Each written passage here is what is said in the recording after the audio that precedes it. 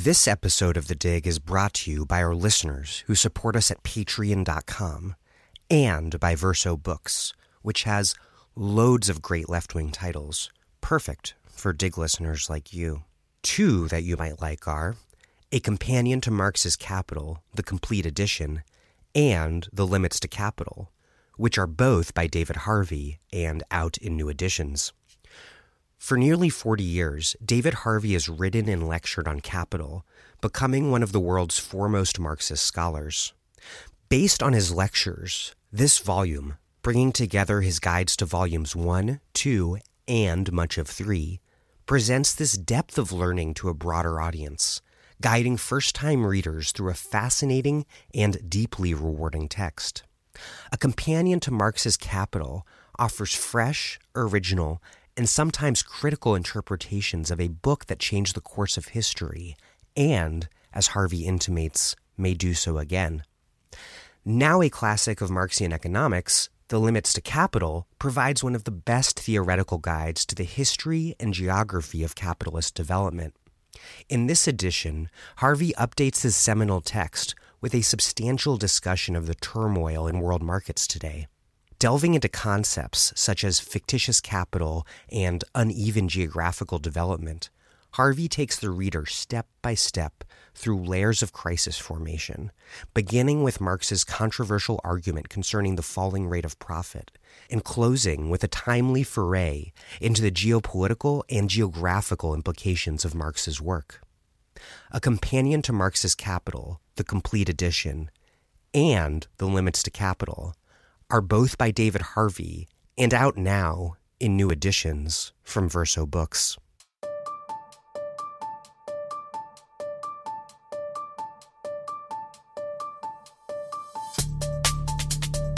Welcome to The Dig, a podcast from Jacobin Magazine. My name is Daniel Denver, and I'm temporarily broadcasting from Santiago de Chile.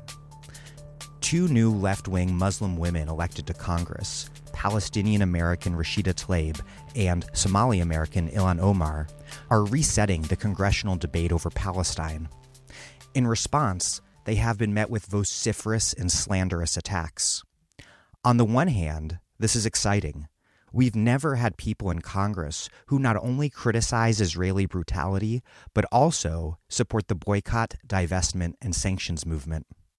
On the other hand, the current debate is a sobering reminder of how, amongst American elected officials, overwhelming bipartisan and nearly unconditional support for Israel remains the norm, even as Democratic voters move sharply to the left and sharply in opposition to the occupation. Today, I'm discussing all of this with Palestinian-American civil rights activist Linda Sarsour. Before we get started, it's my moment to tell you this. Here at The Dig, we bring you interviews with the sharpest analysts of politics in the U.S. and throughout the world. And I can personally testify that this requires a ton of work, not only in terms of reading loads of books and articles, which, don't get me wrong, is a total pleasure but still a ton of work, and spending hours and hours designing the architecture of interviews of frankly absurd lengths that you won't find anywhere else. It's also spending so much time doing things like scheduling interviews. Really, emailing people to set up interviews takes a lot of time. And I can only afford to do all of this and to pay my producer and for all sorts of overhead because people, Dig listeners like you, support us at patreon.com/thedig. $5 a month gets you access to our newsletter, which provides extra analysis and contexts on the topics we discuss here on the pod. $10 gets you a copy of either Assad Hater's Mistaken Identity or Jacobin's ABCs of Socialism. $20 or more a month, and we will send you a box of left-wing books. Please, take a moment now and hit pause and contribute what you can at patreon.com/thedig. That's patreon.com/thedig. I get an email every time you contribute, and every time that happens, it warms my heart and makes me confident that we can keep this podcast going strong in the months and years ahead. Okay, here's Linda Sarsour a Brooklyn-born Palestinian Muslim American activist and organizer. She's the co-founder of Empower Change, the first Muslim-founded and led online organizing platform, and is a national organizer with the Women's March.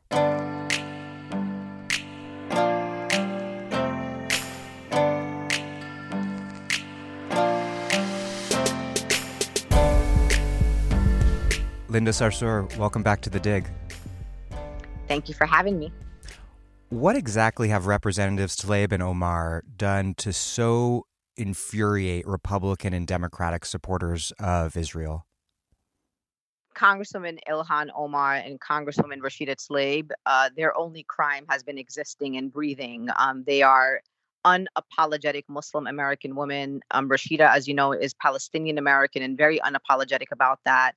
And Ilhan Omar is unapologetically pro-Palestinian and pro-Palestine. And that's really what it is. It's for them being bold and articulate and being able to reach the masses in a way that really members of Congress haven't been able to do on this particular issue before. It is driving them nuts. There's this remarkable opening to a recent New York Times article on the controversy that for me really was revealing of the limits of mainstream American liberals. It reads, quote, Representatives Rashida Tlaib of Michigan and Ilhan Omar of Minnesota were hailed as symbols of diversity when they were sworn in last month as the first two Muslim women to serve in Congress. Ms. Tlaib in her mother's hand-embroidered Palestinian thobe, Ms. Omar in tradition-shattering hijab. 4 weeks later, their uncompromising views on Israel have made them perhaps the most embattled new members of the Democratic House majority. It's like Democrats loved them when they were just sort of passive symbols of diversity, sitting there looking Muslim and like women of color. But now that they have substantive views that differ from lockstep support for Israel, oh, now they're a problem. Yeah, it's not that their views are also different. Their views are in line with the majority of Americans and particularly with the majority of progressives. And the Democratic Party is going to have to come to terms with that. And so for me, what Rashida and Ilhan represent once and for all is for the Democratic Party is a reckoning. It's that this is your moment. And that so Rashida and Ilhan are not bringing in some outrageous pie in the sky. They just made those things up as they went along. This is they're bringing in sentiments of the progressives who put them in office and of the groups that put them in office, like groups like Justice Democrats, the groups that are out here, like the Democratic Socialists of America, like the People for Bernie types. This sentiment of occupation, ending occupation in Palestine, of supporting boycott, divestment, sanctions, or at least at the minimum the right for people to engage in boycott, divestment, sanctions. The idea that being a staunch critic of the state of Israel does not equal being anti-Semitic. This is just mainstream now. This is just normal. And watching young Jewish Americans who are going on these birthright trips, and every week we see a new story of young people walking off these trips so they can go explore occupation and meet Palestinians and really see the real suffering that they unfortunately have never been exposed to, because that's not what birthright is about, is really eye-opening for everyone. And the Democratic Party has to make a choice. Like, whose side are you on here? Like, are you on the side of the majority of voters in the progressive community? Are you on the side of young people? Are you on the side of a large swath of Jewish Americans? I mean, you know this, Daniel, like in the pro-Palestinian movement, particularly in the United States of America, the people on the front lines oftentimes are Jewish Americans who are like, occupation should not be done in my name. The building of illegal settlements should not be done in my name. And they have been vocal about it for decades. So it's really interesting just to watch the Democratic Party have to sit here and decide that are Rashida and Ilhan the problem, or are we the problem? And we have to figure out how to move on this issue. According to a recent Pew poll, the percentage of liberal Democrats who sympathize more with Israel than Palestinians has fallen from 33% to 19% over just 3 years' time. And as you mentioned, this is something that very much involves Jewish Americans, particularly young Jews, who are far more attracted to the anti-occupation politics of groups like Jewish Voices for Peace, and if not now, when, than they are to AIPAC. Do you think at least some Democratic politicians are beginning to realize that their voters' attitudes towards the occupation are shifting left, and that progressive accept for Palestine is no longer workable? Absolutely. I mean, recently we saw it with the anti-BDS legislation in the Senate. Every single senator who either has announced to run for president or is going to announce that they're running for president voted against it. And I know that for some of them, they don't, in Though fact, Booker and Harris believe didn't it. vote, which No, is something. Which is something too. But well, it's still something. But what ended up happening, Daniel, is that they did not vote during there was two votes. There was a procedural vote, and then there was the quote real vote that happened. So when the real vote came up, both Booker and Harris actually voted against it. Wow. Now, mind you, Booker has been longtime ally and friend of AIPAC. Harris has been to AIPAC and has probably gotten support from AIPAC in the past. And even they knew that in order to run and attract progressive swaths of voters from around the country and different groups of people, they knew that anti-BDS legislation, if in fact they would have voted for it, would have hurt them in the primary race. And the fact that they are realizing that now tells me that the work that has been happening on the ground in the grassroots, making this issue of Palestine a mainstream issue, is working. And it is driving the very staunch pro-Israel groups crazy. And I don't know if you saw, there was a new group that has come out trying to paint themselves as liberal Democrats. Democratic Majority for Israel? Yes, the Democratic Majority for Israel. When I saw that, I honestly chuckled because I said to myself, wow, we must be really doing a good job if some liberal Democrats think that they have to start a whole new organization to maintain democratic support for Israel. And my issue here is this. We know a lot of people who call themselves all kinds of things, liberal Zionist, there's a lot of people across the spectrum. But there are some fundamentals here, Daniel, and this is what Democrats have to understand. There must be an end to occupation. This is an illegal military occupation being paid for by taxpayer dollars. We must be unequivocal when we stand against the murder, the assassinations, the sniping of peaceful protesters in Gaza. We have to be unequivocal when we say we have to break the siege on Gaza, which has been called by all human rights organizations, not me, world's largest open air prison. I mean, 50% of the people who live in Gaza are under the age of 18.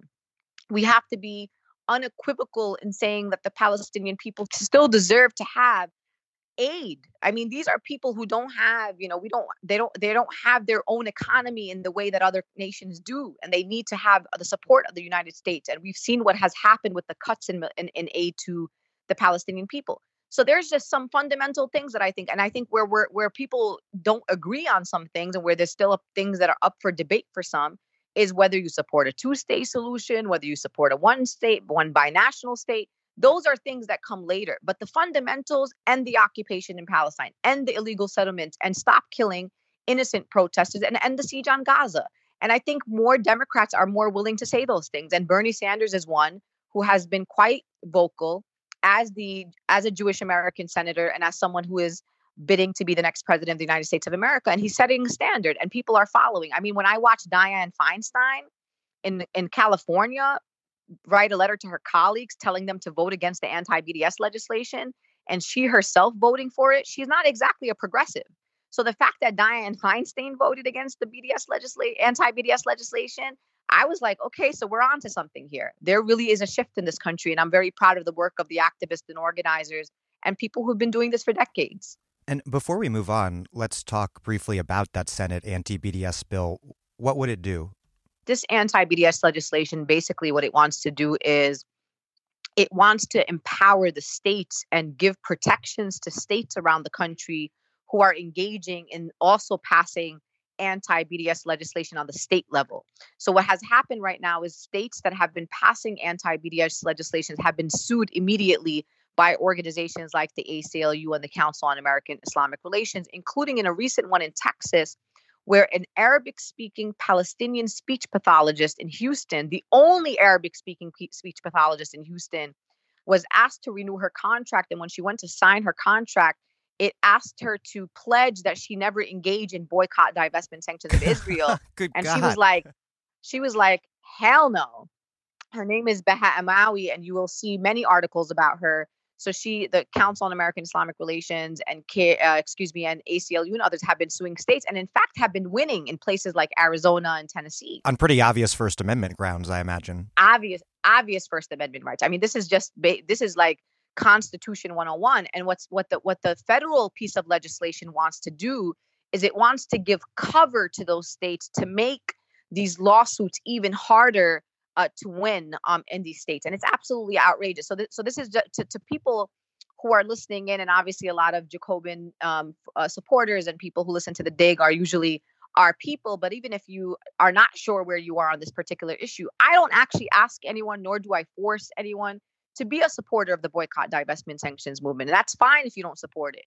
But you have to support our constitutional rights and the constitutional rights of Americans to engage in boycott, divestment, sanctions, whether that be of Israel or Saudi Arabia or other nations that are engaging in human rights violations. It's just very common sense and also basic Constitution 101. One thing that I don't get is why is AIPAC and the Israel lobby pushing this bill now? Weirdly, it seems like the right is doing the left's work for us by putting BDS in the spotlight and forcing a debate over it. This is what they call, Daniel, desperation, and what you do when you're in a frantic state and you have no idea what to do. So you're just throwing every tactic that you have on the table as fast as you can, hoping that something sticks. And to your point, what it's doing is it's alarming to a lot of Americans because they're like, this is not the priority right now. We have babies at the border who are being separated from their parents. We just read another article saying that the government has and continues to have no intention of bringing these families together. We have the DACA kids who are out here without their DACA protections, still in court. We have outrageous issues of mass deportations in this country. We have a president who's engaging in all kinds of illegal behavior, and we're waiting for something to stick somewhere on somebody. And hearing our complicit support in the war in Yemen and watching these videos every day of these kids that are literally dying of malnutrition and cholera. I mean, the videos on healthcare and people not having access to healthcare. I mean, I can sit here for days talking about the outrageousness, the bans on, even if you're anti-war, but the bans on trans in the military tells you all you need to know about this administration and what they're capable of doing and what they can do to people that don't align with evangelical Christian values and beliefs. So there's a lot of outrageous things that are out here. And here we are focusing on silencing people's right to free speech. I've spoken to people who, are saying, well, I support the state of Israel, but I don't support the silencing of free speech in America. And that's all I need people to do at the basic minimum. So these people are really doing, to your point, doing our job for us. Because when people come to talk to me about it, I'm like, what's the problem? And another question that gets asked to me, Daniel, all the time is, okay, so all these countries, there's a lot of countries that engage in human rights violations. Why is there this focus, this obsession with the state of Israel? And what I say to people all the time is that it's not that there's an obsession with the state of Israel. Obviously, Saudi Arabia is one of the bigger purveyors of violating human rights of people of their nation, including those that are not nationals of Saudi Arabia, but maybe workers and others that reside in Saudi Arabia. We all know that violation of the rights of women in Saudi Arabia. That's all very clear. But what we're doing is we're selling arms deals to Saudi Arabia, which we need to stop immediately, and making money off of Saudi Arabia. And when people bring up, examples like North Korea, I say to people, look, North Korea is absolutely a violator of the human rights of the North Korean people. But guess what? It's not my taxpayer dollars that pay for their oppression.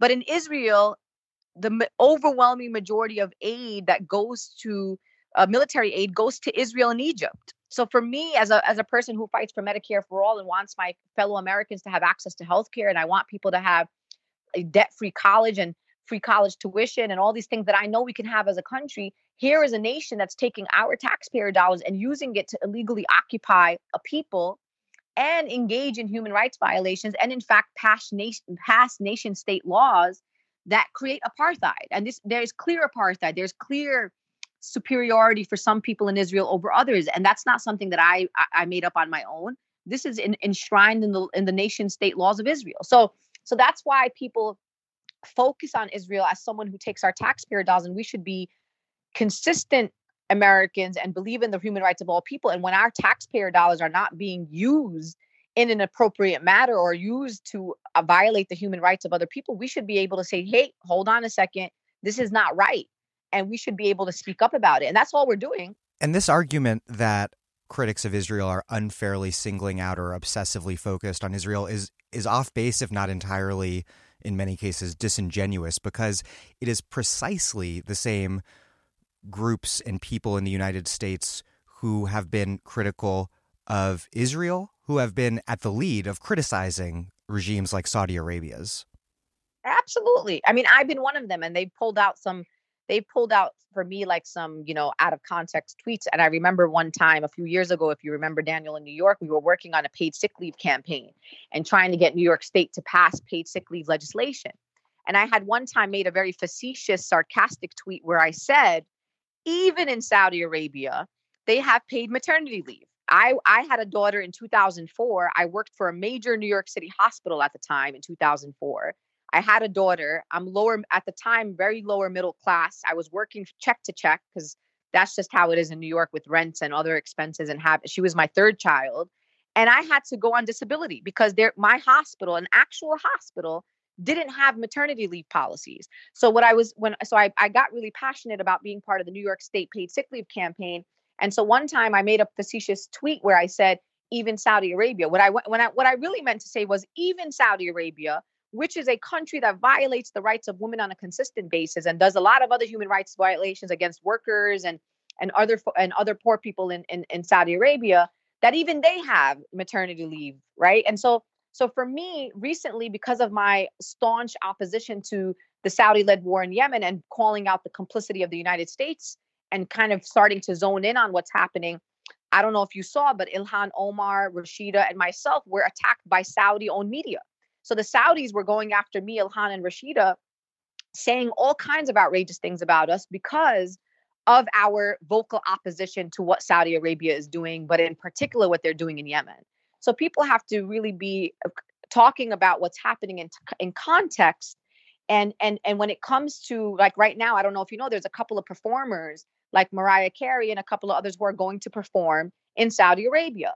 The Yemenis and their supporters are like, hey, Mariah Carey, don't go perform in Saudi Arabia, which is what we do to entertainers who want to go perform in Israel. It's very similar. Maybe people are not calling it BDS Saudi Arabia, but it's in fact calling on people to boycott going to Saudi Arabia. It's the same thing, but nobody. There was the same demand in the anti-apartheid movement against the South African government. Exactly. We're not doing anything new. One thing that's really interesting about this moment of all the politics around Israel and Palestine being so in flux in the U.S. is that the group that we mentioned earlier, Democratic Majority for Israel, its president, Mark Mellman, actually opposes the anti-BDS bill. And I imagine that it is because he correctly believes that it will drive this process of partisan polarization on the issue that Democratic pro-Israel types fear. Because ultimately, if Israel-Palestine becomes a partisan issue, that's good for Palestinian liberation and bad for the occupation.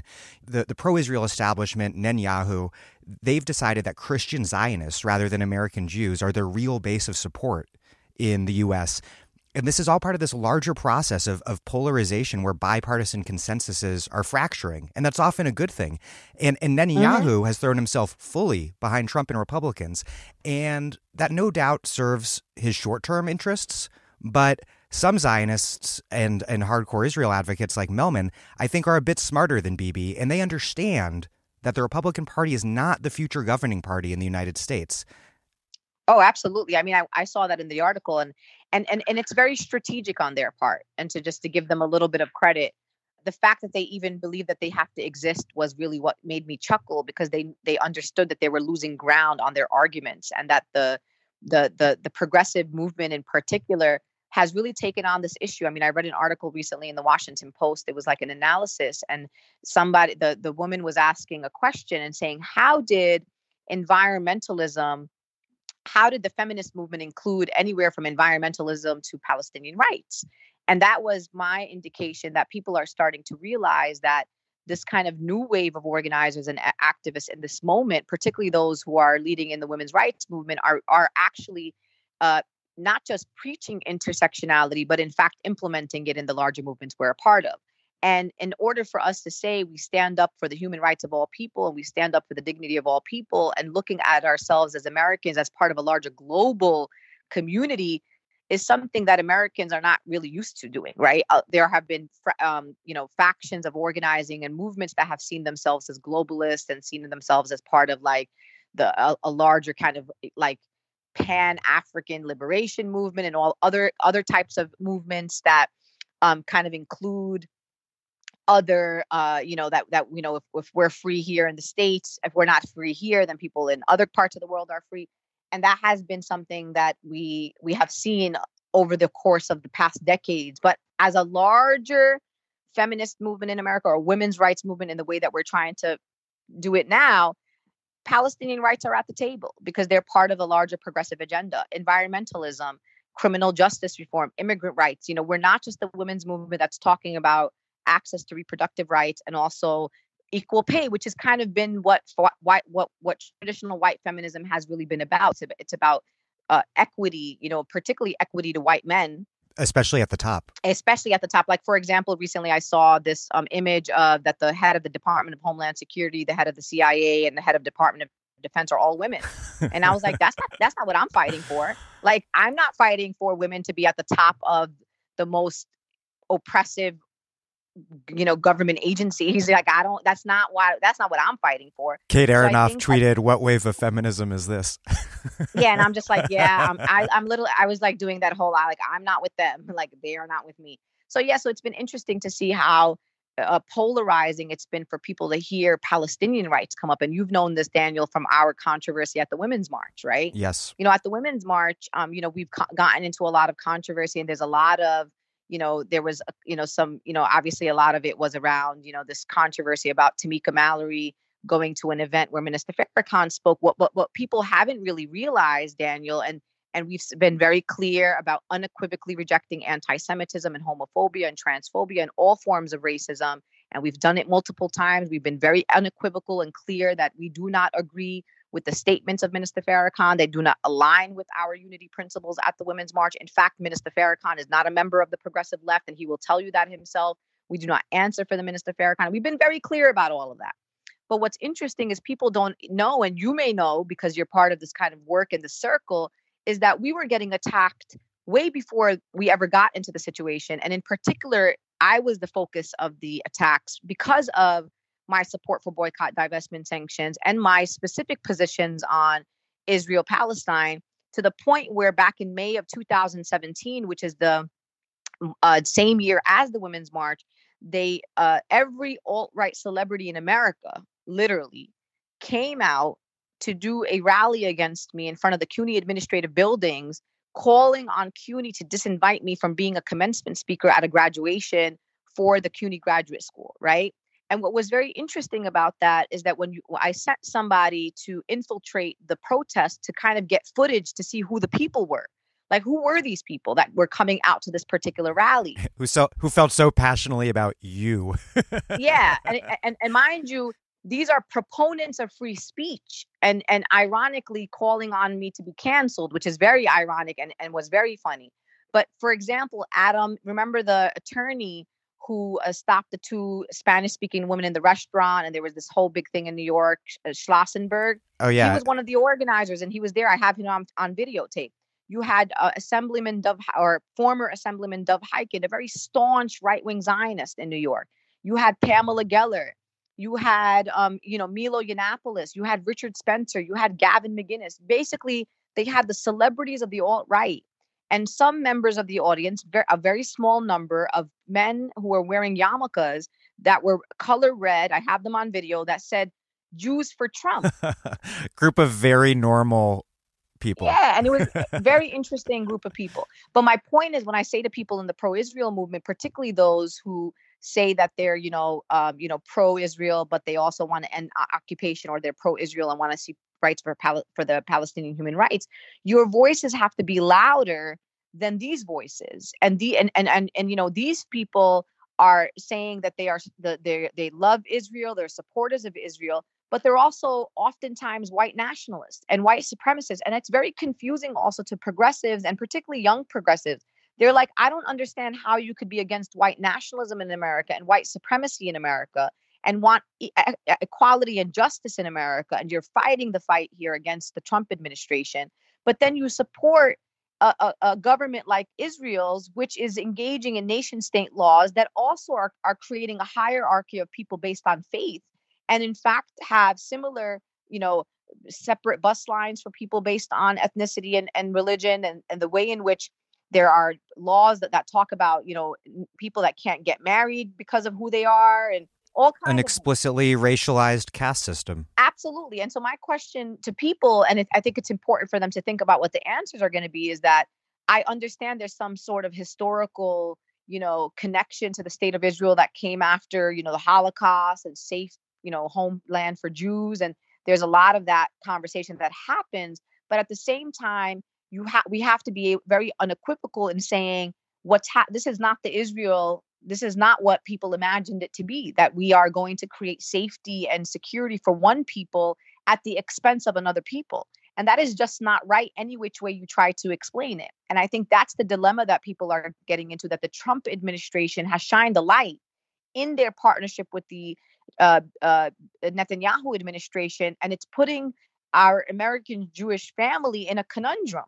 And they really have to decide in the moment who they are, what they want to be, and also what was Israel supposed to be and what is it not, because it's not what they told us it was supposed to be. And for me, what's been also happening, Daniel, you probably watched this video on a PBS show where Tamika Mallory was on the show, and one of she was supposed to be going to talk about Women's March and the women's agenda. And you know what happens? We go into these interviews and then people try to play a gotcha game with us, right? And the gotcha game is, out of nowhere, the lady comes out of nowhere and says, does Israel have a right to exist? And here's a Black woman that comes out of traditional Black organizing. She's part of the Women's March. She's not an expert on the region. She's not an expert on Israel-Palestine. She knows what's happening there to Palestinians is wrong, which is majority of people. That's just the basics, right? And so the other thing that I've been seeing is that those old gotcha moments are not working. And people are a lot more sophisticated, and also people are a lot more bolder, like people like Mark Lamont Hill, who are saying, look, I believe in a binational state.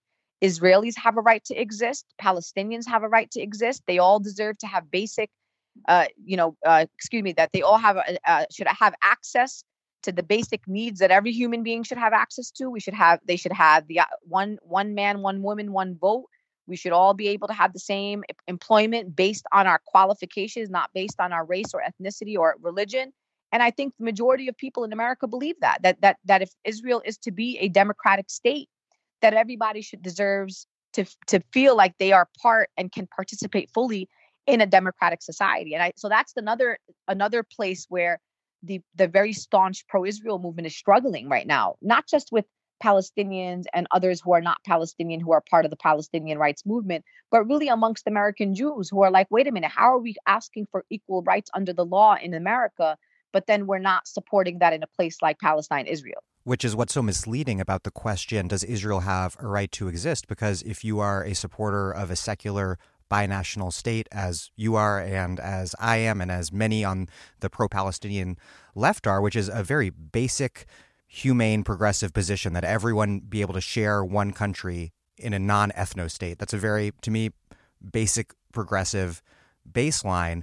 But yes, it does presume that Israel as a Jewish state will no longer exist. But yes, Israelis have a right to exist. And yes, Palestinians have a right to exist. That's a different thing.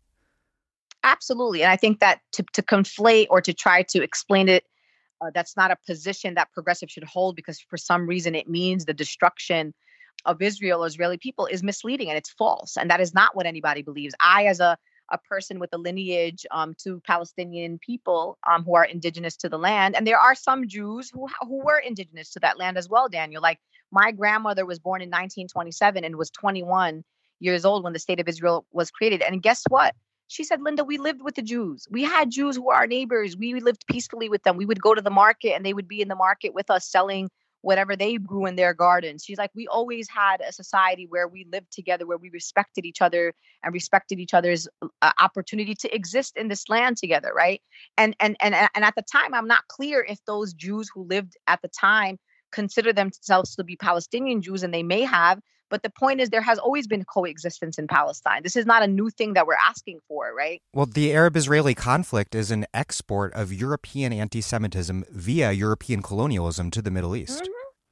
And in fact, I mean, even on a religious perspective, like there are so much that we share as Muslims with Jews. In fact, I mean, we're the closest, in fact, when it comes to the way in which we practice our faith. So my grandmother, who's a woman who has never had formal education, has told me this for years. She said, Linda, we always lived in peace with the Jews. We know it's possible because we've done it before. We've been here before. We have been able to live. And there's no one, and as someone, Daniel, who in the United States, I am at the forefront of every fight in America. I do not like to see injustice. It keeps me up at night, and I am a person who has decided to want to do something about it. Why would I be fighting for justice and the dignity and the sanctity of life in America, but not fight for the dignity and sanctity of life in another part of the world, like in Israel, Palestine? I don't want to see Jews killed. I don't want to see people who are descendants of the Holocaust have to go through another moment in time or history where there's historical trauma, which is why in America, I step up every time something happens to Jews, because I'm not a person that's just going to tweet never again and think that my little social media tweet is going to somehow stop anti-Semitism from escalating to a point where something horrible is going to happen. We have to have action. We have to do tangible things. So that's why for me, Daniel, it's been very disheartening, and it really actually hurts my heart, and it hurts the hearts of many people in the progressive movement, particularly Palestinians, who are always being called anti-Semitic, like we see being labeled on people like Rashida and Ilhan, because we are anything but that. Yeah. We are people who stand up for the rights of all people. I'm a person that has proved over and over again that I'm not only ready to put my words out there, I'm ready to put my life on the line. And I will be the first person to protect Jews in America if, God forbid, we were ever going to be in a situation where something bad was going to happen, because I'm not going to let that happen on my watch. And I don't want that to happen on my watch in a place like Israel, Palestine either. And Daniel, I've been to Palestine. I just came from Palestine last summer. There's nobody in Palestine that I know, that I've spoken to, that doesn't say, we just want to have peace. We just want to be able to go to school. We just want to be able to work. We just want to be able to live with dignity here. There has never been a person that I've come across in Palestine that has said to me, Linda, the only way for Palestinians to live in peace is to destroy the state of Israel. It never happened. No one has ever said that, because that's not what the Palestinian people want. They just want basic human rights, basic dignity. And in fact, the other thing that is never told, Daniel, is that inside of Israel, the amount of human rights activists who are Jewish and Israeli, who are standing up boldly and loudly saying, end the occupation, end the illegal settlements in Palestine, is actually a lot bigger than people think, because the media does not always want to portray the actual pro-Palestine movement within Israel, because it doesn't help the narrative. And what I want people to know is that there are many organizations, many of which are led by Israeli Jews. Like B'Tselem. Like B'Tselem, like groups that are like the refuseniks, and people who aren't going to that have decided not to serve in the Israeli military because they do not want to engage in violation of human rights or don't believe in the occupation. There are many organizations that bring Palestinians and Israelis together to work on peace projects. And so there's a lot of work that's happening. There have been mass mobilization against the Netanyahu government and the way in which they have engaged in occupation of the Palestinian people. There have been mass protests against the nation state laws by all people across the spectrum in Israel. And I want people to know that exists. And this is not just an outside force telling Israel stop violating the rights of Palestinians, but in fact, there is a large movement within Israel asking the Israeli government to stop violating the rights of Palestinian people. But that said, the politics in Israel have gotten pretty bad in recent years. And I see some parallels between what's happening in the U.S. with the rise of Trump and in Israel with the rise of Netanyahu and the Israeli right as a whole. You know, there's this liberal myth in the U.S. that Trump, with his Muslim ban, child separations, calling Mexican rapists, is this sharp break out of the blue from American history. It's contrary to, quote, who we are as a country. And you see the same in Israel with Netanyahu and the citizenship law, which officially designates Arab Israelis as second-class citizens. In both cases, these right-wing politics are really the direct outcome of establishment politics as normal. They aren't so much betrayals of what either the U.S. or Israel really are, but rather these extreme and inevitable expressions of what those countries' politics have looked like for a very long time. What I want people to realize also is that while we're having a conversation on Israel and the U.S. and our relationships in Palestine, but the rise of the right is across the West and even in South America. I mean, when we saw the election in Brazil, like, people have to understand that this is becoming a worldwide phenomenon and crisis. And we have to really be consistent across the board that Netanyahu is not right. Bolsonaro is not right. Trump is not right. We're watching the rise of the right in places like Germany and other parts of Europe. And we have to be able to stand across the board and say, absolutely not, and unite across country. This is why it's important for us to understand as Americans that we cannot be American exceptionalists. We cannot just think that we live in this bubble called the United States of America and that things that happen outside of America do not impact us as a nation, particularly as a world power. That we have to pay attention to what's happening. When Brexit was happening, people are like, well, what does that got to do with me? When we watch the U.S. relationships with Iran or with Turkey, like, people have to understand that these relationships, and hopefully we are people who are going to support diplomatic relationships, because we have to also figure out how to pull ourselves away from this interventionist kind of, let's just get into wars everywhere we see that, some sort of crisis happening. And I think for me, people haven't realized in America that what happened in Brazil, what's happening in Europe, what's happening in the rise of the right in Israel is all connected. This is not separate incidents. And if we don't realize that now, something really bad is going to happen somewhere to a group of people, and it's going to happen on our watch. And we're going to say that we were aware of it, but we were not prepared to do something because we were still having these petty political debates about partisanship and about who's on what side.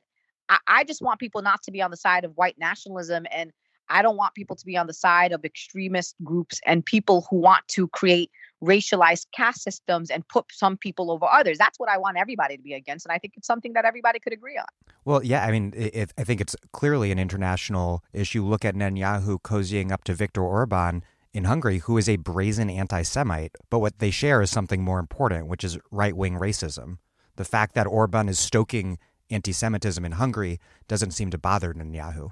And those are the things that should be raising red flags for people, right? You'd think. And for me, right now, like when we're watching, for example, like Congressman Lee Zeldin, who's going after Ilhan Omar on Twitter, like Lee Zeldin needs to go do a town hall with his constituencies in upstate New York. Leave a Muslim woman in a hijab who has, number one, she's also has apologized for some tweet that she did in 2012. And she's been, she has a lot of staunch support from Jewish allies in Minnesota. She's been great on, her on policies and where she has stood on issues. And here you have a right-wing Zionist member of Congress who's engaging in harassment of a Muslim woman. I mean, our Jewish American family needs to say to him, this is not correct. This is not right. This is not. So we have to hold everybody accountable, not just calling out people who may be engaging in anti-Semitism or anti-Semitic tropes, but also those who are attacking and harassing women and women of color who may be from those camps. And so the thing that's happening right now is there's a lot of like, okay, anyone who supports Palestine or supports BDS is anti-Semitic. And there's a lot of also focus on, quote, anti-Semitism in the left versus the powerful, influential anti-Semitism that is in the right. And so I saw somebody post something, Daniel, that I thought was really important and I thought was really profound. They said that the difference between anti-Semitism in the left and in the right is that in the left, when we have anti-Semitism, it weakens us and it weakens our movements. But in fact, in the right, it actually strengthens them. And I'm not going to lie to you, the left is not exclusive when it comes to issues of Islamophobia and anti-Semitism and transphobia. And these are conversations that have to be held often in the left. And it's not across the left. It is particular individuals sometimes, particular maybe a group or two. Sometimes people have to get called in because sometimes somebody may say something that they may not in fact realize could be seen as anti-Semitic or maybe an anti-Semitic trope. Sometimes it's really a lack of information or just misguidance. But like what you're saying is like this is contrary to our values on the left. We're on the right. When this happens, this bolsters and reaffirms their values. Absolutely. And in our movements and on the left, like the Jewish community needs the left and the left needs the Jewish community. So there is no we can do this without our Jewish American family. And I think what people are starting to realize now, and I think the question that lingers for a lot of Jewish Americans is, can you come and organize in a progressive movement that is a staunch critic of the state of Israel? And that's really a dilemma for some people. And I think, and what I tell people all the time is, it's not about coming to the movement and changing views of people who support boycott, divestment, sanction. It's about finding common places that we can work together on issues of immigrant rights, on the issues of, Black Lives Matter, criminal justice reform. And there may be a particular issue, Daniel, that we're never going to agree on. And what I say to people all the time, and I say to this Democratic majority for Israel, is that the progressive left has to understand this very important point. Unity is not uniformity. I am in a movement and you are in a movement, Daniel, where we don't agree with everybody. We have prison abolitionists and people who want to do reform of the prisons, right? It doesn't make anyone more or less than anybody else. As long as we're rowing in the right direction together, or the left direction, as it were.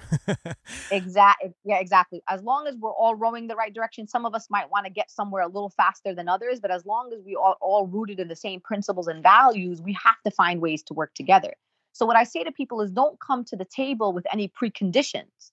And I say this to people all the time. When I go as a Palestinian American, as a light-skinned Arab American, Daniel, I do not go to tables that work on criminal justice reform and anti-police brutality and say to people, hey, before I organize with you, before I share with you my resources and talents and skills, raise your hand if you believe in a free Palestine. That's not how the movement works. You have to go build relationships. You have to put your skills at the table. You organize, you meet people. People start asking you, what's your story? Why are you here? You tell them who you are, where you come from. And then people start learning about who you are. They learn about what you care about. They start learning about and wanting to absorb information from you. And potentially you're able to win them to your side. Because if politics was all about if everyone's starting out on the same page together, we wouldn't have to do politics.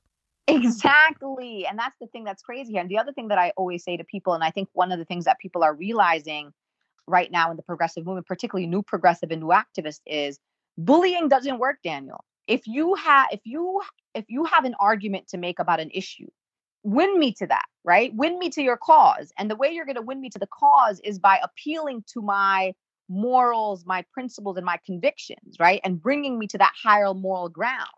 If the way in which you're going to try to win people to your cause is by silencing and stomping on and vilifying and dehumanizing your opposition, that's not going to win people to your cause. People don't respond well to bullying. And that's what's been happening from the staunch pro-Israel side, is that they've been engaging in bullying tactics instead of trying to win people. If you want people to support the state of Israel, you go about and do that. If you have the arguments for it, if you have the talking points for it, you do what you got to do. And go over there and try to bring as many people to your camp as possible.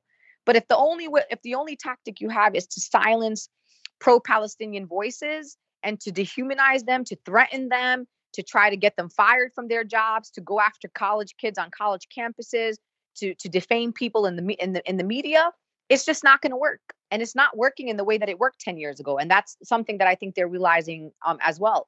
And I'm proud of some elements of the progressive movement who have become a lot more vocal, including people like Dr. Michelle Alexander. I mean, that was a big moment. That op-ed was powerful on the front of the Sunday Review.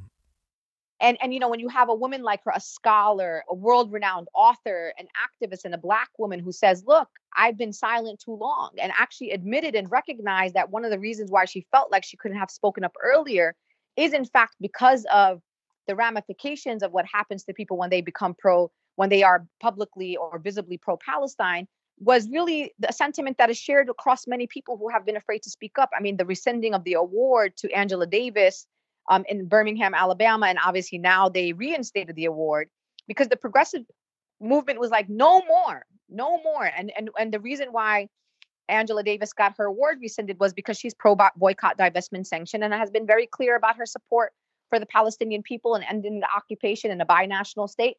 And so this is not working anymore, Daniel. And I think I'm very proud to say that the progressive movement is building a really strong backbone that they hadn't necessarily had in the same way, maybe even 5 years ago. Though we still have a long way to go. Look what happened to Marc Lamont Hill.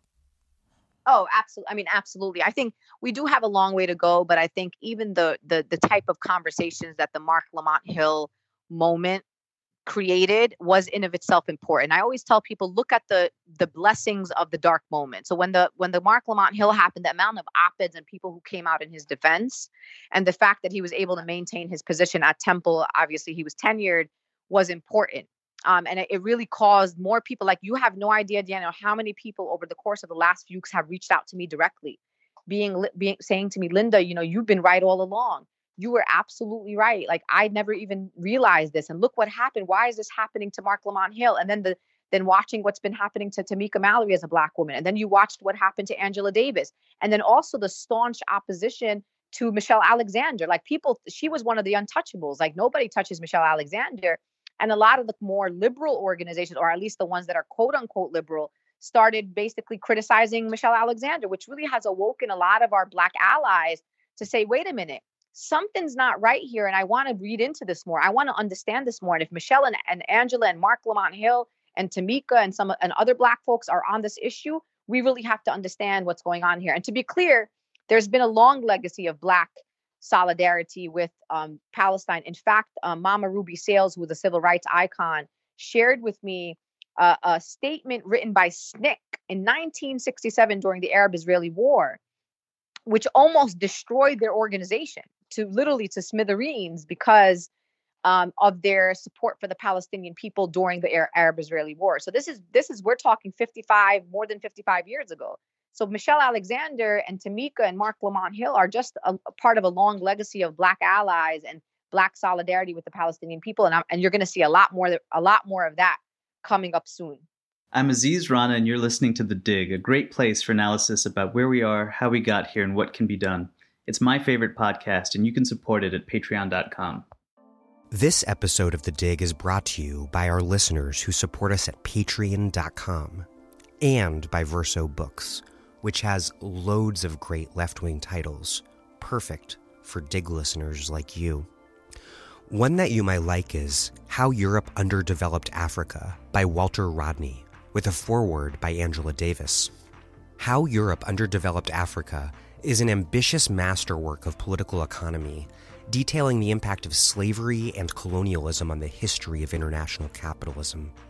In this classic book, Rodney makes the unflinching case that African maldevelopment is not a natural feature of geography, but a direct product of imperial extraction from the continent, a practice that continues up into the present.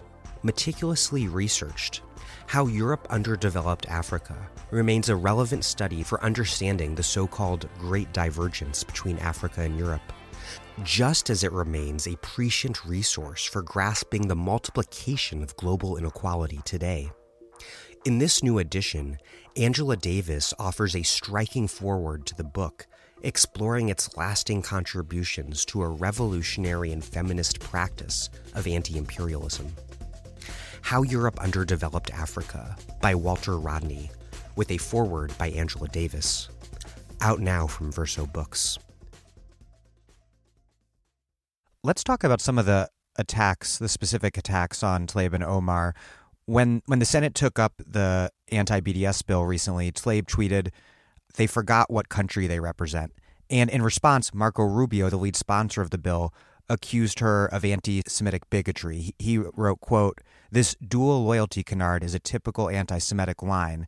Democratic Representative Ted Deutsch said that this was, quote, "classic anti-Semitism." That all, of course, was absurd because neither Rubio nor the other author of the bill, Joe Manchin, is Jewish.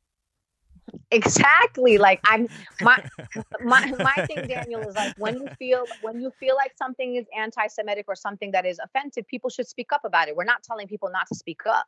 But when you're going to make an argument that you're offended by something and call it anti-Semitic, it has to be in fact anti-Semitic. So how could two people who are not Jewish, who are not Israeli citizens, how can we be talking about dual loyalty when they are not in fact Jews or Israelis? Like, it doesn't even make any sense. So that's not the argument. And that argument is used very often. It's been used against me before.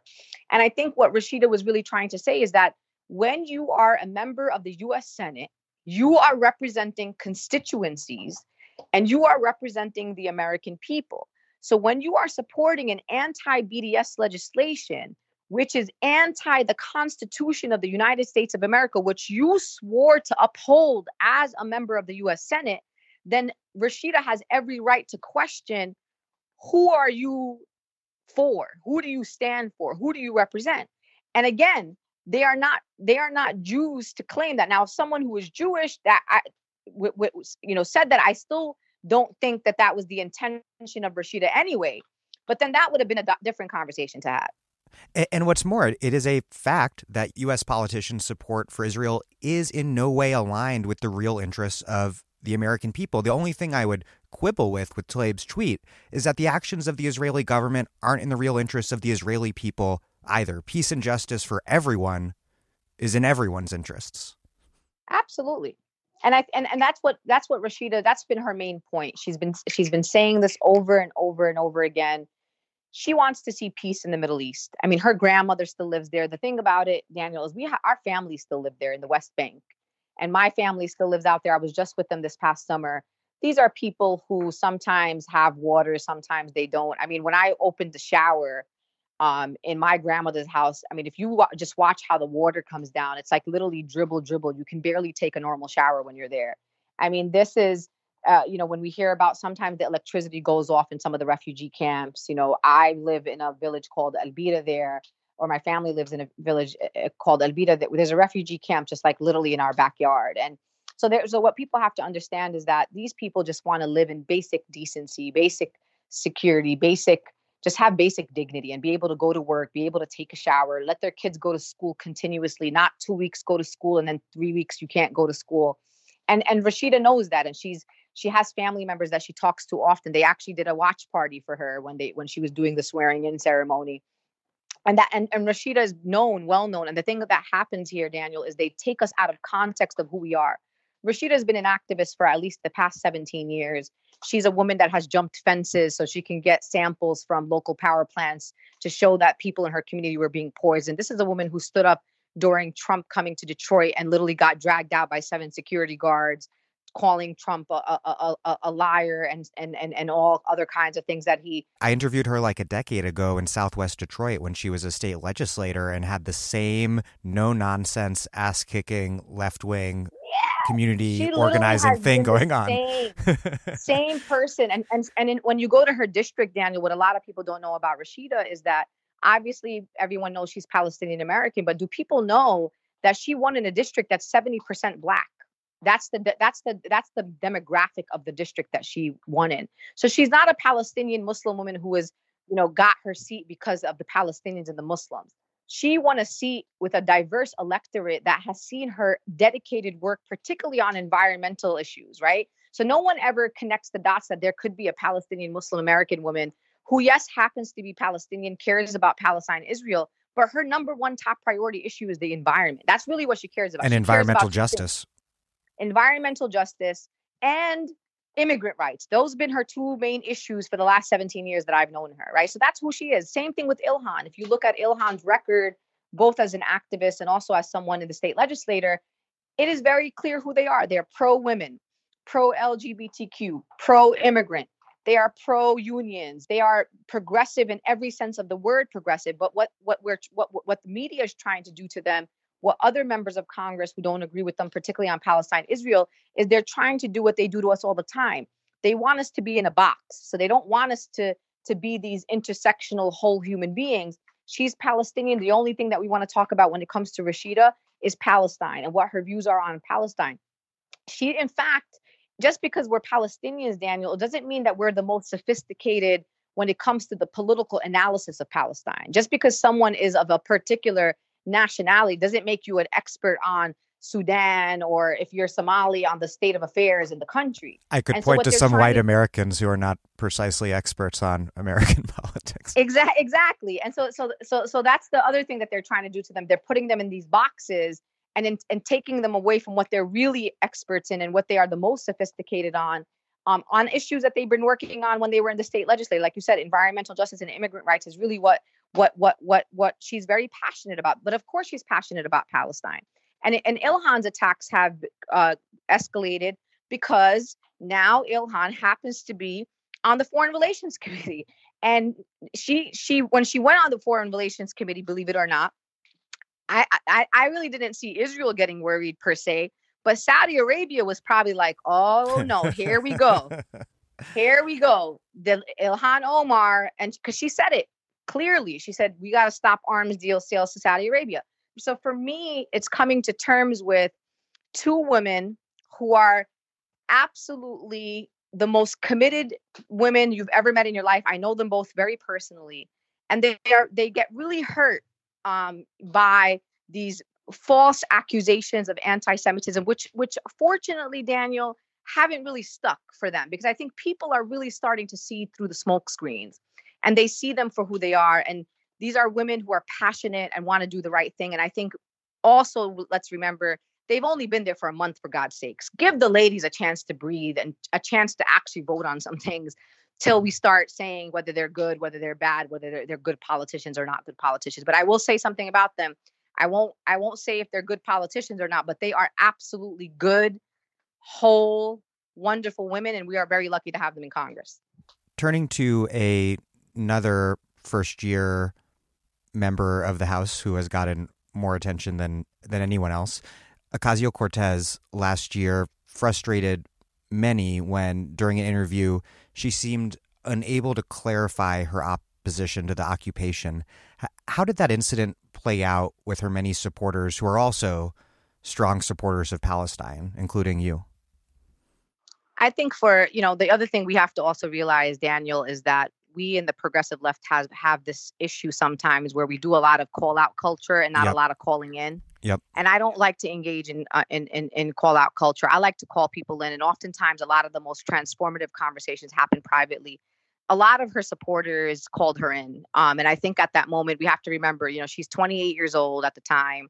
She's, she's not exactly an expert on Palestine, Israel, or any Middle Eastern politics. Let's just be clear. That's just the facts, right? She knows the fundamentals, right? That there's human rights violations that are happening there. She was very clear in a tweet about what was happening during the Great Return March, and the massacres happening against protesters. And she similarly, for me, was in the same boat as Tamika Mallory, in the sense that a lot of great passion and commitment and conviction, but not a lot of details and information, right? Because that's just not their issue. So for me, my role is to really have those conversations with her, and have other pro-Palestinian activists and organizers, including members of, Justice Democrats and the Democratic Socialists of America, and people just having conversations, giving her, people sending her articles to read, a different kind of takes from different, groups that we deem to be fair and just on this issue. And so for me, it's all about education. And I think the frustration comes because we expect so much from these women. And that's another thing that we have to be really careful about, Daniel, is that we have such a minimum number of progressives that went into Congress, and we are really sitting back with very high expectations, right? For a very small number of people.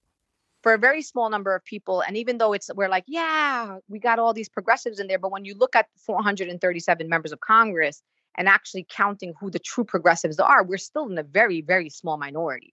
And so what I say to people all the time is, when you see some of these women in particular who may sometimes say things maybe not in the way that you would say them, or where you feel uncomfortable with something that they said, I highly recommend that you drop them an email. And I believe wholeheartedly that Ilhan, Rashida, and Alex's campaign are reading these emails. And in fact, they are responding to thoughtful people and people who are really seeking answers or seeking clarifications. And so I think you're going to see, what I also say to people, let's wait for people to vote and see how people are going to legislate their work. I believe in my heart that Alex knows that there's an occupation in Palestine. I believe in my heart that Alex believes that there is, human rights violations that are happening to the Palestinian people. I believe that she's against illegal settlements in Palestine.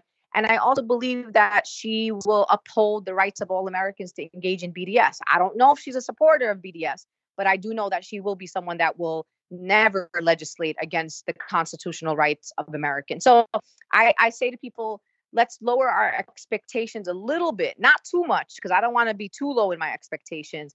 But I think when we put our expectations so high in these very few number of women, we're going to be disappointed. And we're going to be disappointed a lot. And I don't like to be disappointed.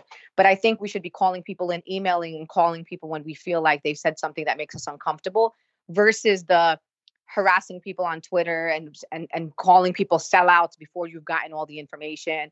Because the other thing, Daniel, is they're already being harassed. I mean, I'm sure you watched the timelines of Ilhan, Rashida, and Alex. I mean, they are absolutely gruesome. It's vicious. And vicious. And, I also welcome people on the progressive left to also thank people when they do the right thing. When you see Ilhan or Rashida or anybody, Ayanna Presley or Jahan or any of these women saying something that you agree with, I want you to go on their social media and say, thank you so much for speaking out. I agree with you. Thank you so much. We're lucky to have you, because they need to have their morale boosted too. They're still human beings that went in there. I mean, these are women.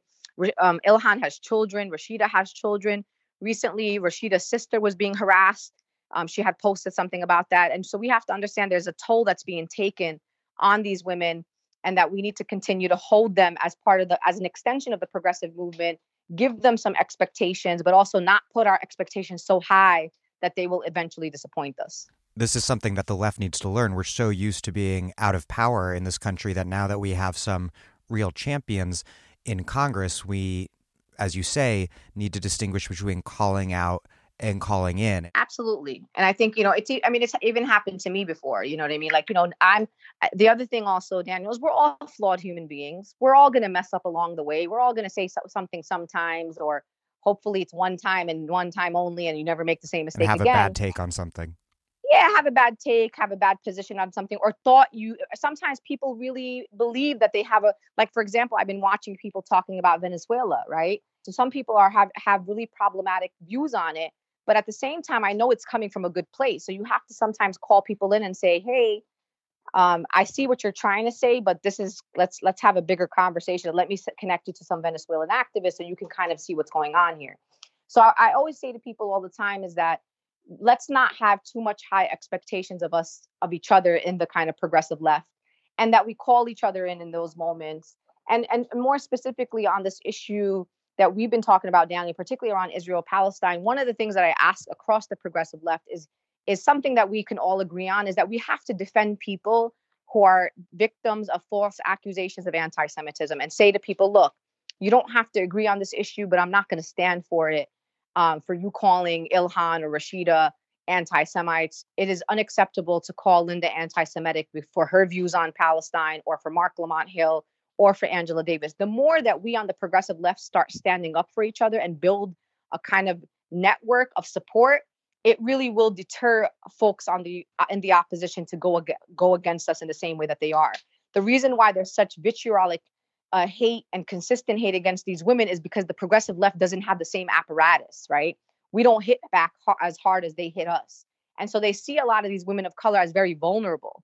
And the last thing that we need is vulnerable women of color leaders in the progressive left. And I call on our friends and our allies and our supporters, particularly on this issue, to really stand up and say, look, we can discuss the details and the politics and the different views, but we're not going to stand for people being called anti-Semitic, because what it does is it actually is a disservice to our Jewish family, because we need to be able to distinguish real anti-Semitism from critiquing the state of Israel, because people's lives actually depend on us understanding real anti-Semitism, so that we're ready to respond when real anti-Semitism is either coming within our movement or it's being manifested in the society around us. As we saw last year in Pittsburgh. But we're certainly not seeing that sort of defense of just the basic dignity of these two members from some people in the Democratic establishment. Majority Leader Steny Hoyer said, quote, "I don't know that I draw the conclusion that these two members are anti-Semitic." What a statement. Yeah, it's like, what? What are you talking about? It should be an unequivocal, I don't agree with them sometimes, but they are absolutely not anti-Semitic. Is really the kind of response. These tepid responses are actually sometimes could be dangerous, because it leaves things up for question. You know what I mean? That someone's actually might have had a doubt in their heart. You know what I mean? And I think we need to be able to say, these women are unequivocally not anti-Semitic. There's nothing in their records that indicates that. And we want to make sure that we do not equivocate critique of the state of Israel, support of the boycott, divestment, sanctions movements with anti-Semitism, because it absolutely is not. And we have to also distinguish from the saying that there may be one or two or a few people in the left that may be in fact anti-Semitic, right? But we as the progressive left are not an anti-Semitic group of a group or a movement, because that's just inaccurate and false. And I am committed to, and many people in the progressive left are committed to, I am committed to calling out anti-Semitism in the progressive left. And I've done it many times before. I did a speech at the Left Forum in 2017, and I said to people, hey, we are not exclusive of the ills we claim to fight against in the opposition. We also got to clean our house too. And sometimes our house has anti-Semitism. Sometimes it has anti-Black racism and homophobia and transphobia and Islamophobia. And we have to be able to stand up to that. And I'm willing to do that. I know a lot of people in the progressive left are too. Now, returning to our discussion of AOC, she's now being attacked for having had a friendly phone call with Jeremy Corbyn, which, should have not come as some big shock, given that she's one of the most famous leftists in the United States right now, and Jeremy Corbyn is the left-wing leader of the UK's opposition party. Yeah, I mean, this is the kind of thing, and I was watching some of the responses to her particular tweet about that. I mean, listen, this is a woman who's a member of Congress and is having a diplomatic discussions with another very important leader in another country. I mean, Jeremy Corbyn is a flawed leader, but he's a great leader. And is there anti-Semitism, like we talked about earlier, in the West? Absolutely. In Europe? Absolutely. In the UK? Absolutely. But you know what? Jeremy Corbyn has been clear and unequivocal. He's wrote statements. He's put out videos, and he's also not responsible for everybody that is part of the Labour Party. And not to say that there aren't people who have been quite problematic and have said very problematic things. But the general, this general, attack on someone like AOC to speak to Jeremy Corbyn is like, really, people? Like, you never spoke to a leader somewhere that may have said something, or you may think is something that we maybe don't agree with or don't align with. Like this double standard that we are putting on these women of color is absolutely outrageous. We do not do it to anybody else. I never heard anybody questioning any white man member of Congress about a phone call that they had with somebody, I don't know where. I mean, Jeremy Corbyn is a progressive leader. Many of the policy issues that the Labour Party stands for are very aligned with the things that we are fighting for here in this country. Now, some members may be problematic, but their platform unequivocally rejects anti-Semitism and homophobia and Islamophobia and all these types of things. And so for me, I was just like, I hope that AOC doesn't go down that route where she feels like she's going to be bullied into not speaking to certain people because it makes some people feel uncomfortable.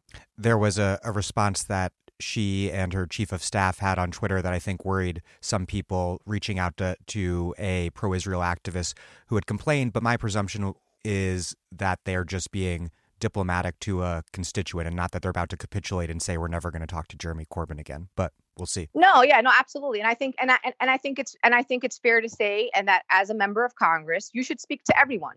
I don't think that members of Congress should just speak to the people who voted for them or speak to just the constituents that they think that agree with them.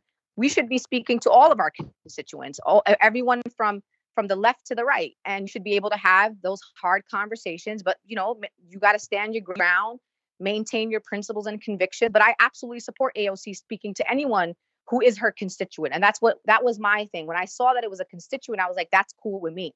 But when you're not a constituent and you want to try to influence someone, there's a slippery slope there for me.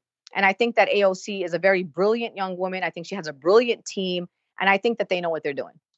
Looking ahead at 2020, the Democratic presidential primary, it seems to me that foreign policy in general and Palestine in particular could be big sleeper issues. There are so many establishment types who are rushing to present themselves as progressives who, on a policy level, are indistinguishable from Bernie Sanders. They're not indistinguishable, but that is going to be how they attempt to present themselves. And I think it will be key for Bernie, if he runs, for both political and obviously moral reasons, to heighten and emphasize his criticisms of the U.S. foreign policy establishment. It seems, given his recent strong criticisms of Israel in the last few years and his taking a lead role in the push to end support for the Saudi war on Yemen, that he might be thinking just that. What do you think? Yeah, it's one of the reasons I support Bernie Sanders, is why I supported him back in 2016. It's because I need him in the race to push everybody else to the left and really to have people reckon with questions that they may not otherwise have to reckon with if we did not have a person with the type of ideological leanings that Bernie Sanders has.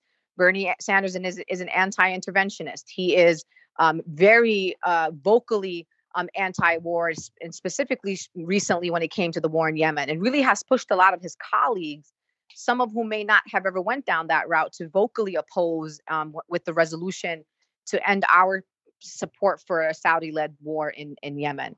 And also when it comes to Palestine, if you have watched him over the time when the Great Return March was in the media and was kind of at the height of it, he put out multiple videos. Like his people were on it. It wasn't just like a one-time thing. He was centering voices of people from Gaza in these videos. He's been very critical of the policies of the state of Israel. And it's very important for a voice like his. And I'll say also, because he is a Jewish American senator, his voice is even more critical in this moment. And it allows for Jewish Americans to be empowered to say that I am not a self-hating Jew because I stand up for the human rights of all people, including the Palestinian people. In fact, that is in fact what my Judaism centers and tells me to do, is to stand up for justice for all people. So for me, Bernie Sanders is a very critical voice in this next election. And I hope he does decide to run, because on this particular issue, foreign policy, he brings a very important voice to the table in a way. And to your point, Daniel, let's be clear. Everyone's running around here talking about Medicare for all and college, debt-free college and all these other different policy platforms and environmental justice. The bottom line is, just a few years ago when we were all on the Bernie Sanders campaign, everyone said we were naive, and everyone said that we were politically naive, that we were idealistic, and we were running, with some pie in the sky. And here we are, just a few years later, 2 years later, where we as a movement, not Bernie by himself, but we as a movement have been able to mainstream ideas like Medicare for all, like debt-free and free college tuition, like issues around environmental justice, like issues like Palestine, Israel, mainstream them in a political way, because of having a man who decided to give his platform to the most progressive of the progressive in this country. So I'm hoping that he runs. Bernie Sanders' participation in the primary is necessary because of his views on foreign policy. My other thought on that is that having a Jewish president who is the first Jewish president of the United States, who is also staunchly pro-Palestinian, would transform not only American politics, but also global politics, including by striking a huge blow against anti-Semitism, because it would send a strong message that Netanyahu does not speak for the world's Jews. Bernie Sanders is a Brooklyn-born Jewish American. And so he's like, I grew up with people like Bernie, and I love Bernie. And I think in a time of rising anti-Semitism in America, it would be poetic justice for us to put the first Jewish American president in the White House. But not only will he be the first Jewish American president who is pro-Palestine and truly progressive, he will be bringing the movement with him to the White House. I know that for a fact, Daniel. And that's what I want people to think about as they go into 2020. And I want people in the primary to support whomever they want in the primary. And once we get out of that primary, I need everybody to get in line. And I know that people don't like to hear that. But really, right now, we're in a fight against fascism. This is not lesser of two evils. This is fascism. Are we going to take out fascism, or are we not, is the question for me. But when it comes to Bernie Sanders, I always dream of what a Bernie Sanders administration or a very progressive, liberal, left administration looks like. And it actually brings tears to my eyes. And I would love, as a Muslim American activist and one of the most visible Muslim American activists in this country, to say that I was alive at the time when we put in the first Jewish American president in the White House. And I want to have everything to do with that. And it really, really, really, for me, it gives me chills that could be a possibility at a time in the darkest moments that we've seen, at least in my generation, of rising anti-Semitism across the world. Well, Linda Sarsour, thank you so much. Thank you so much, Daniel.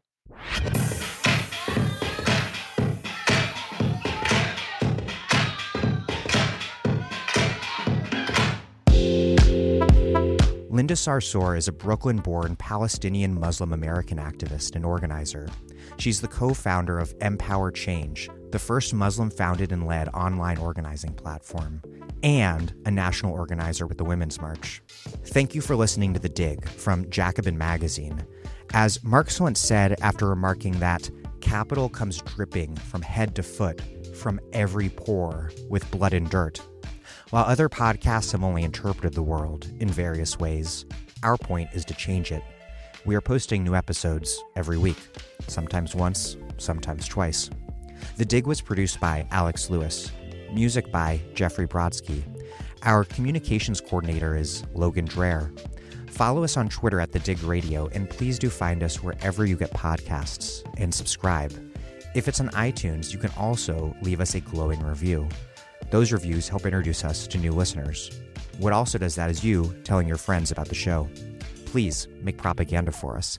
And do find us on patreon.com and make a monthly contribution to keep this going strong. Even a few bucks is a huge help.